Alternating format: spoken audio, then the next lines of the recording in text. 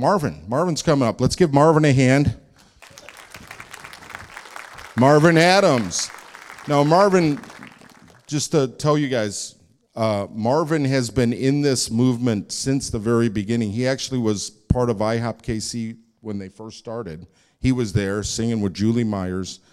He went back, started his own house of prayer that was tremendously successful. Louise and I were part of that. Our whole family for 2 years worked with Marvin, and we just were so blessed. But then the Lord called him back to Kansas City. Mike Bickle was starting the Forerunner Music Academy there to train all the musicians in the International House of Prayer. Marvin and another guy, Derek Laux, co-led that school for several years and developed that. And so a lot of the people you see on those teams are people Marvin's trained. He is not a lightweight. He's not just some worship guy who has a pretty voice. He is a heavyweight in the kingdom. He went back to Terre Haute, to that your hometown, right? Or where your mom lives anyway. His mom and sister live, and went back to take care of his mom and sister, and then just wherever he goes. I mean, if we sent him to Alaska for a week, there would be musicians and singers just getting around him. He just, wherever he goes, houses of prayer spring up. He's my favorite friend in the world. Now he developed a whole team of amazing leaders in Terre Haute, and now he's started another mission. He calls them a mission-based prayer. Praying missional community. Yeah, he started another one in Indianapolis, and he's got his team and vision to start these all over Indiana. So let's pray for Marvin, and just stretch out your hand. Father, we thank you for Marvin coming all the way here, leaving his family, his friends, and everything to be with us, God, to lead worship, to pour out his heart. God, I pray that you will give him a fresh fire and anointing right now, a fresh touch from your heart to his that he can release upon us and impart to us in Jesus' name. Amen.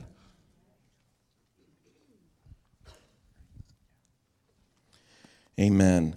Well, it has been a joy to be with you guys. This is my probably fourth or fifth time here, and many times to Dallas from way back Shady Grove days, and great friends with Brad Stroop and the Prayer Room DFW. I'll be there speaking tonight. And anyway, Tom is my best friend in the world. He's my buddy, and so anything he asks me to do, I'm like, Tom, I'm your servant. I'm going to serve you and bless you. And I just want to say I'm so impressed with Grace here, with Cynthia, Karen, this team, and just your servant-heartedness. I just really bless what the Lord is doing. I've been a cheerleader and champion for what's happening in Dallas, Fort Worth for over 10 years now, and so tracking with you guys. And really, you are talked about. Your city is talked about across the U.S. for just the number of prayer ministries and houses of prayer emerging here, prayer reality and praying churches, and the unity that you guys are experiencing and helping one another, that it's not segmented and compartmentalized and fragmented tribes, but really you are for one another. And guys, that's rare in Christian ministry right now. It should be the norm, and I just want to say it's exemplary, and God high fives you and wants you to continue walking in humility and open-handedness with one another. And guys, the theme the past 3 days, it has been so powerful here. And just one of the kind of emerging themes over the last couple of days has been the Father has been manifest in our presence. And the Father is speaking loud and clear in this day. And for those who have ears, you better hear.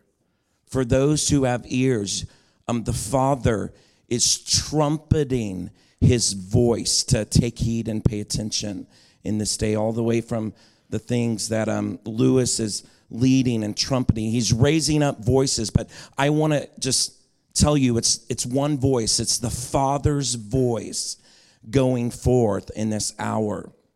And there's a kind of a fresh focus on the Father in this season. I just want to tell you, for prayer to really go forth, you have to have a clear understanding of the Father and his affection and his love. I'll tell you about a brief encounter I had here a while back, and I was in our prayer room in Terre Haute, Indiana, and we've got about 100 people in our core that we pray together 7 days a week. And it's just a real simple, sweet little tribe. I love them so much. And we track together, and we do worship-based prayer meetings, and we go out and share Jesus with the lost, and we serve the poor in our city, and then we meet house to house. We do the book of Acts. We're actually living out the book of Acts. We're proving that's not just for the early church. It is God's design for the church of Jesus Christ. And so we're throwing off all the extra weights, and we're simplifying, like Cynthia said, to do the book of Acts. And so out of one of those prayer meetings, I was driving home on a Friday evening through the cornfields of Indiana. I'm driving my little blue pickup truck, and 3 times in my life I've had what I would call an open vision, where literally, it has only happened 3 times in my life, where boom, right before me, I'm like in another place. And so about a year back, this was one of those times, and I'm driving down in the dark this country road through the cornfields, and I am suddenly, coming out of our prayer meeting, I'm driving about 5 minutes down, and I am in this open vision. And in this open vision, and it's like a movie playing out before me. I can't see where I'm driving. I'm not there in the truck. And before me, suddenly, I'm back in our prayer room. And it was a significant size prayer room. It would seat about 500 people. And in this vision, I'm in the front talking with a group of our friends, and we're just laughing and enjoying. It's like the post glory. We're just there hanging out, like having fun. And I see Jesus and this young adult man, this young man, walk in the back door, and they are moving like they have a purpose. And I notice them immediately, and they are headed straight for me. And so I excuse myself from my group of friends, and we meet right in the middle of the room. And Jesus is moving like he has business. And he's bringing this young adult man with him. And they stop right before me. They get right in front of me. And Jesus looks at this young man, and he says, "Tell him." And the young man looks at me, and he says, "I don't need a prophet. I need a father." And Jesus turns and looks at me, and it's like one of those, when he looks at you and wants you to pay attention, you know it. And he looks at me and says, "The day is coming when one blessing of a father will carry more weight than 1,000 prophetic words." And I'm lifted out of this vision, and I'm driving again. And I don't know how I got from point A to point B. And again, I'm not hyping that because it's only happened 2 or 3 times in my life. But it was so profound that he did it. And the whole issue was this issue of father, and the voice of the father, and the need for fathers. Remember, Paul said that it's like, guys, there are huge dysfunctions going on because you have many teachers, many filled with knowledge and even some revelation, and they can gather a conference and do the ministry, but you have few fathers. And the father wants to be well known in this time. And the success of our prayer meetings and being a praying church that makes it through this last hours that we're in has so much to do with listening to the Father, receiving his affections like we were led in those ministry times. I just was so blown away by how many people raised their hand last night that they were touched emotionally in that place with the Father. And it's significant. Matthew 17, I love the story of the transfiguration. Jesus takes his boys. He's got his 3 main boys, his leadership team. These are the 3 he's been pouring into all 12, but he's got his 3 closest buddies, his boys, and they go up to the mountain. And of course, we know Jesus is shown as he actually is, glorified, radiant, shining like the sun, so beautiful. And like this very weird thing happens. All of a sudden, Elijah and Moses show up and talk about a prayer meeting, guys. It's like, in Hebrews 12, like we have come to Mount Zion, like whether it's heaven or earth, I don't know, but we're in the prayer meeting. We are in the capital P-M prayer meeting. And so amazing. And these guys are like, can you imagine being one of the boys and watching all that transpire. I know I would get so messed up. I know I would blow it and like have my paradigms all wrong because I'd be so impressed. Like, oh my gosh, Moses and Elijah are like there. Like they're counseling Jesus. They're like doing this. And like heaven has come to earth and it's so glorious. You know, and of course, Peter's the first guy to always open his mouth. And here's the thing, we're all Peter. We've all got that in us, okay? So don't just point and go, man, that guy is such a Peter. We see Peter because there's something in all of us that's innately like we're clunky, guys. Stop trying to act so impressive and like you've got it all together. We're clunky.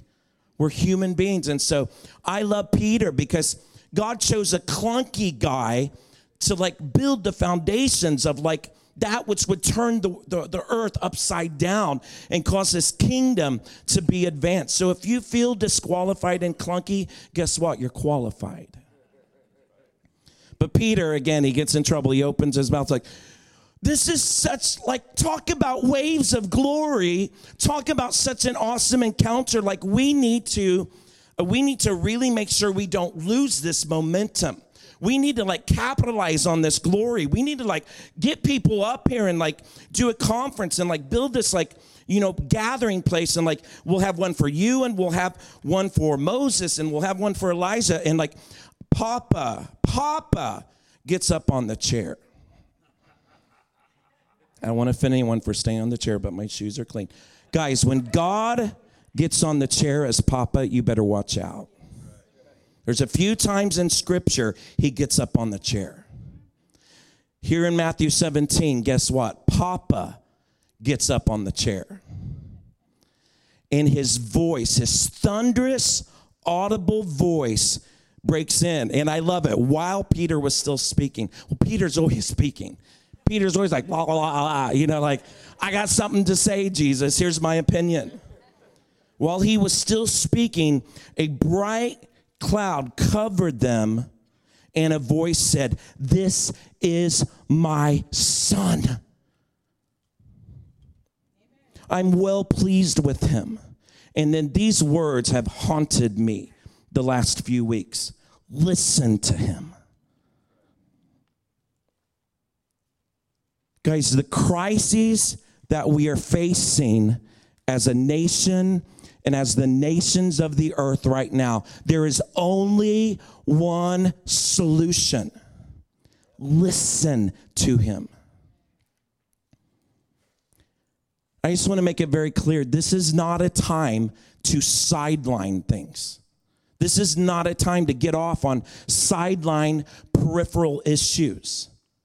Even with waves of glory and power that are coming, there's an inherent danger that we could sideline things and look to the right or to the left. And the Father's voice is booming in this hour saying this: I want you to take heed and listen to my son. Well, guys, guess what? That's prayer.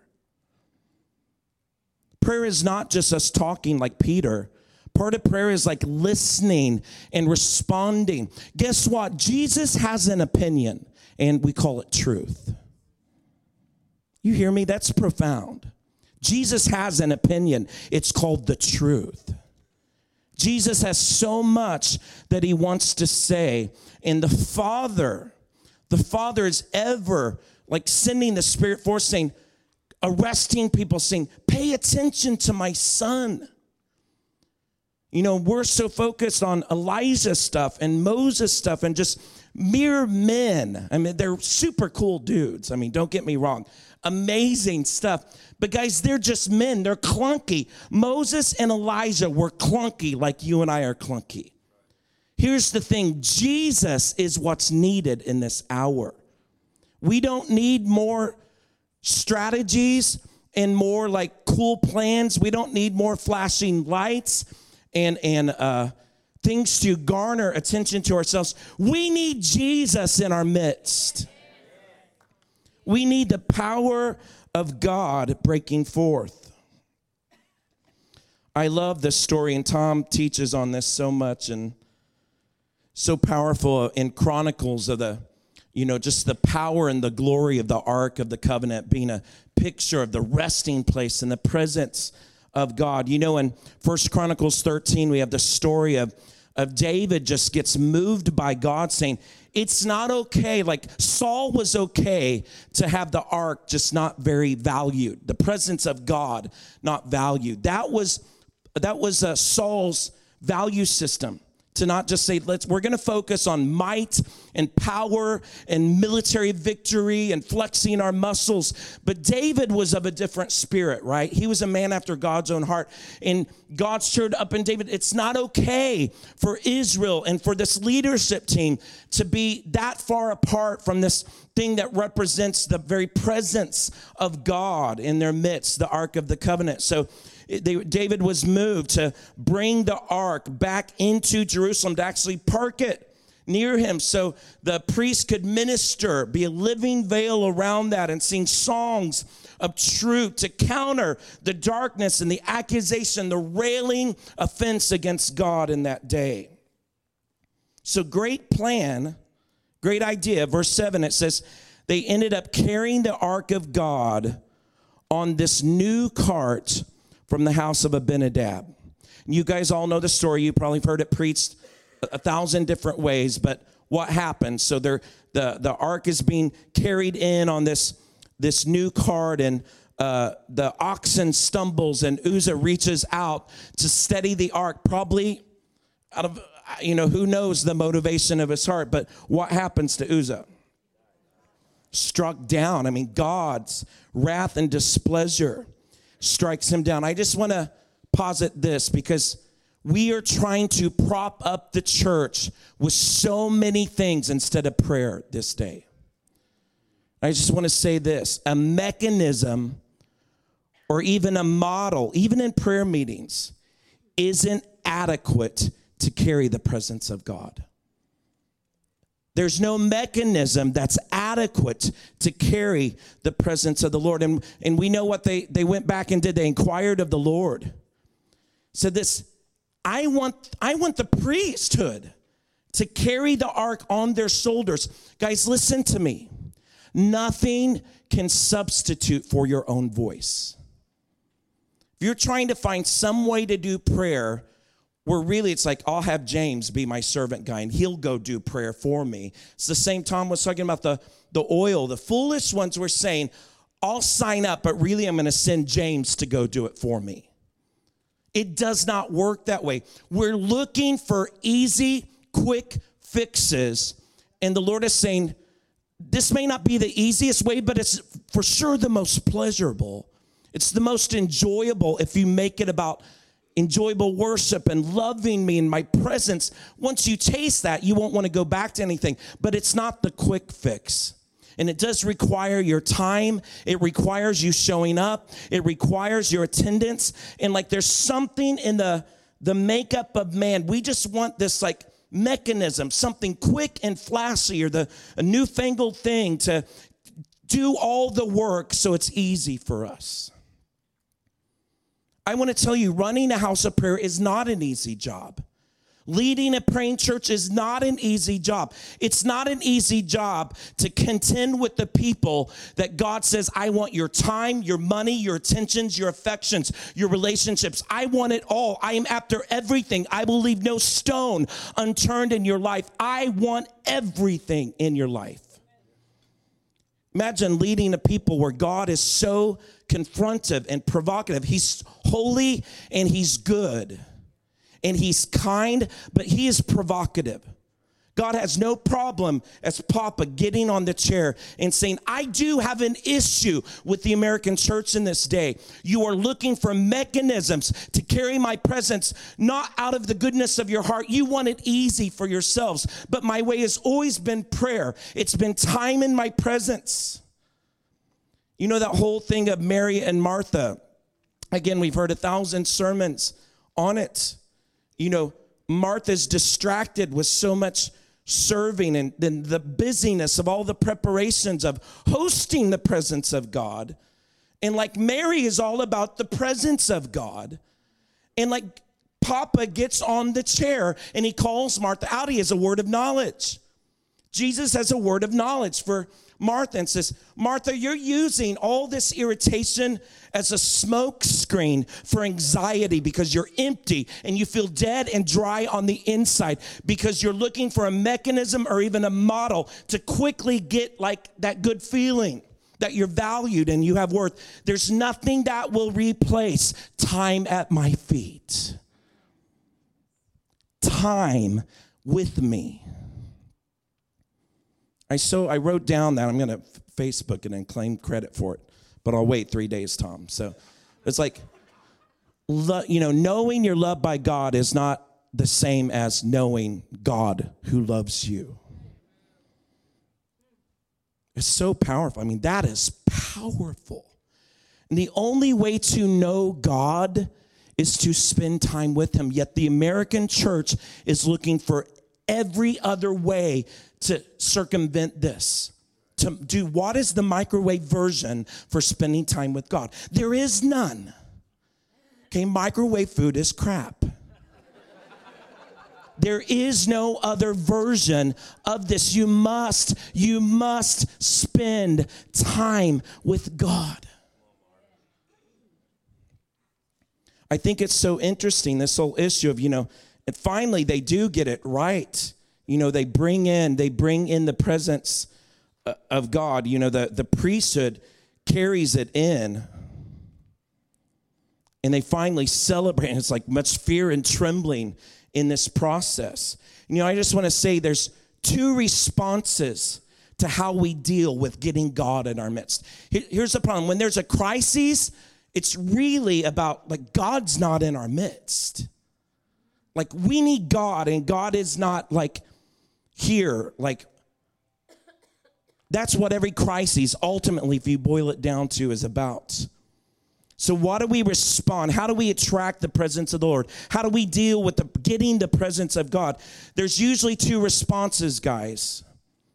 There's the response of Abinadab's sons, Uzzah and Ahio. They say, let's come up with this newfangled, flashy solution. Let's throw this together and let's throw the right lighting and do a little fog and have some glory goosebumps and say we have the presence of God, but it costs you nothing. There's no call to the people to let's return to God. And it actually looks a certain way. Returning to God, it's like you repent of your sins. You spend time with him. You actually develop affection-based living. You stop listening to the voice of strangers. You love the truth. You build a fortress of truth and hope on the inside. You spend time in his word. You let his word rule over you and reign over you. You don't put the word on the ground and just stamp on it saying, I'm over the word. That's what spiritual defection is, by the way. It's happening. I'm watching my friends. Guys, I have friends. I've traveled all over the nations. And I'm watching evangelical friends jump ship left and right now. It is a fearsome thing.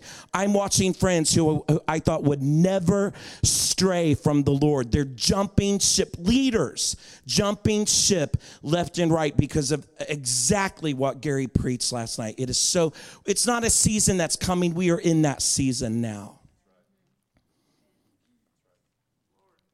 And I think so much of that defection, that jumping ship is happening because we've tried to find the newfangled solutions. How do we prop up church? How do we get things to grow? How do we become more successful? And nickels and noses have driven so much of our ministry agenda. And God says, it's always from the garden. It was about being with me. Calvary, redemption, the plan, this crazy radical plan of God coming in the flesh to redeem not a mechanism or not just a strategy or a model or a system. He wants human beings. He wants people. He wants you and I to love him with all of our heart, our soul, our mind, and our strength.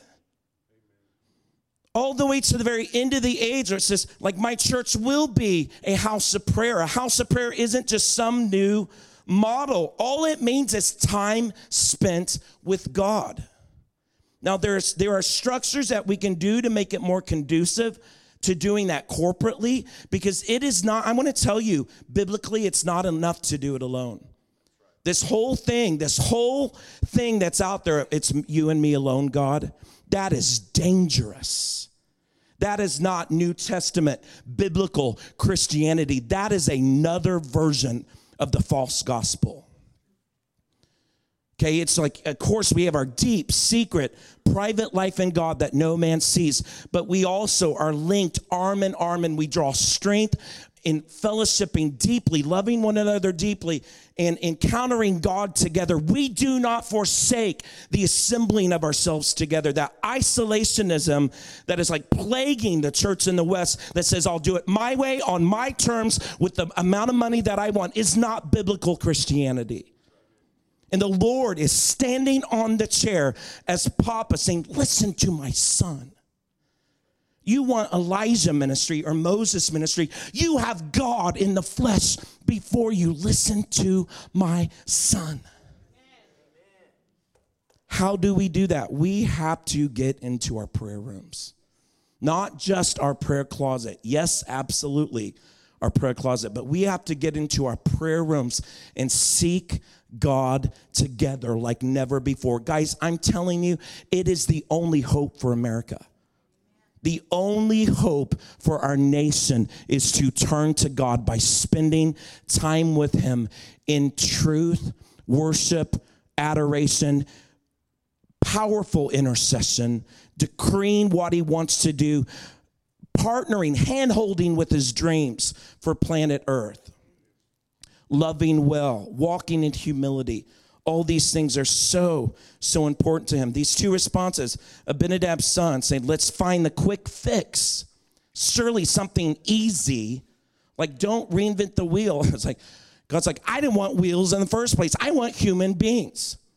You know, and I think, you know, the ark was at Abinadab's house for a little while. And I think sometimes familiarity breeds contempt. It doesn't have to, though.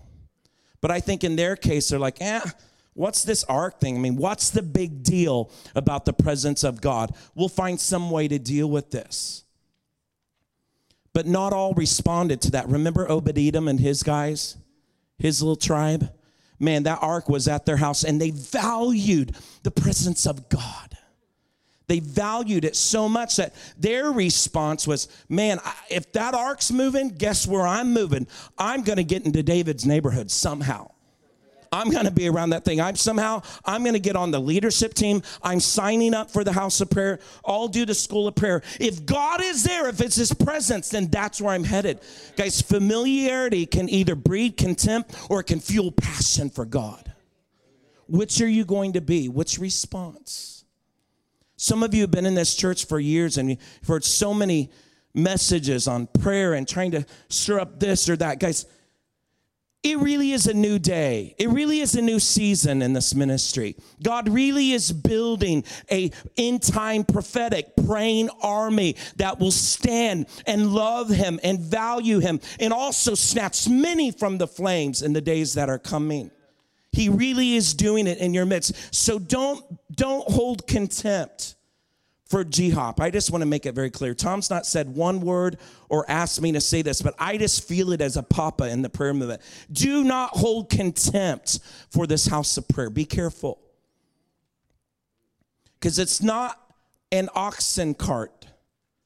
It just means, G-Hop means sign up to spend time with God. And you don't have to, you get to. You don't have to. No one shames you into doing these things. It should be like, I get to do this. So powerful. So Lord, I just bless what you're doing in this ministry. And all over DFW, what you are raising up. And Lord, I just pray for this thing in us that wants to fix things quickly, saying like, oh my gosh, surely there's got to be another way but prayer. Can I get this fixed by doing something else, by having to give up my time, my checkbook, my friendships, my TV viewing? Guys, guess what? God's going to touch your TV viewing habits. But remember, you don't have to, you get to. So Lord, I'm asking that you would come.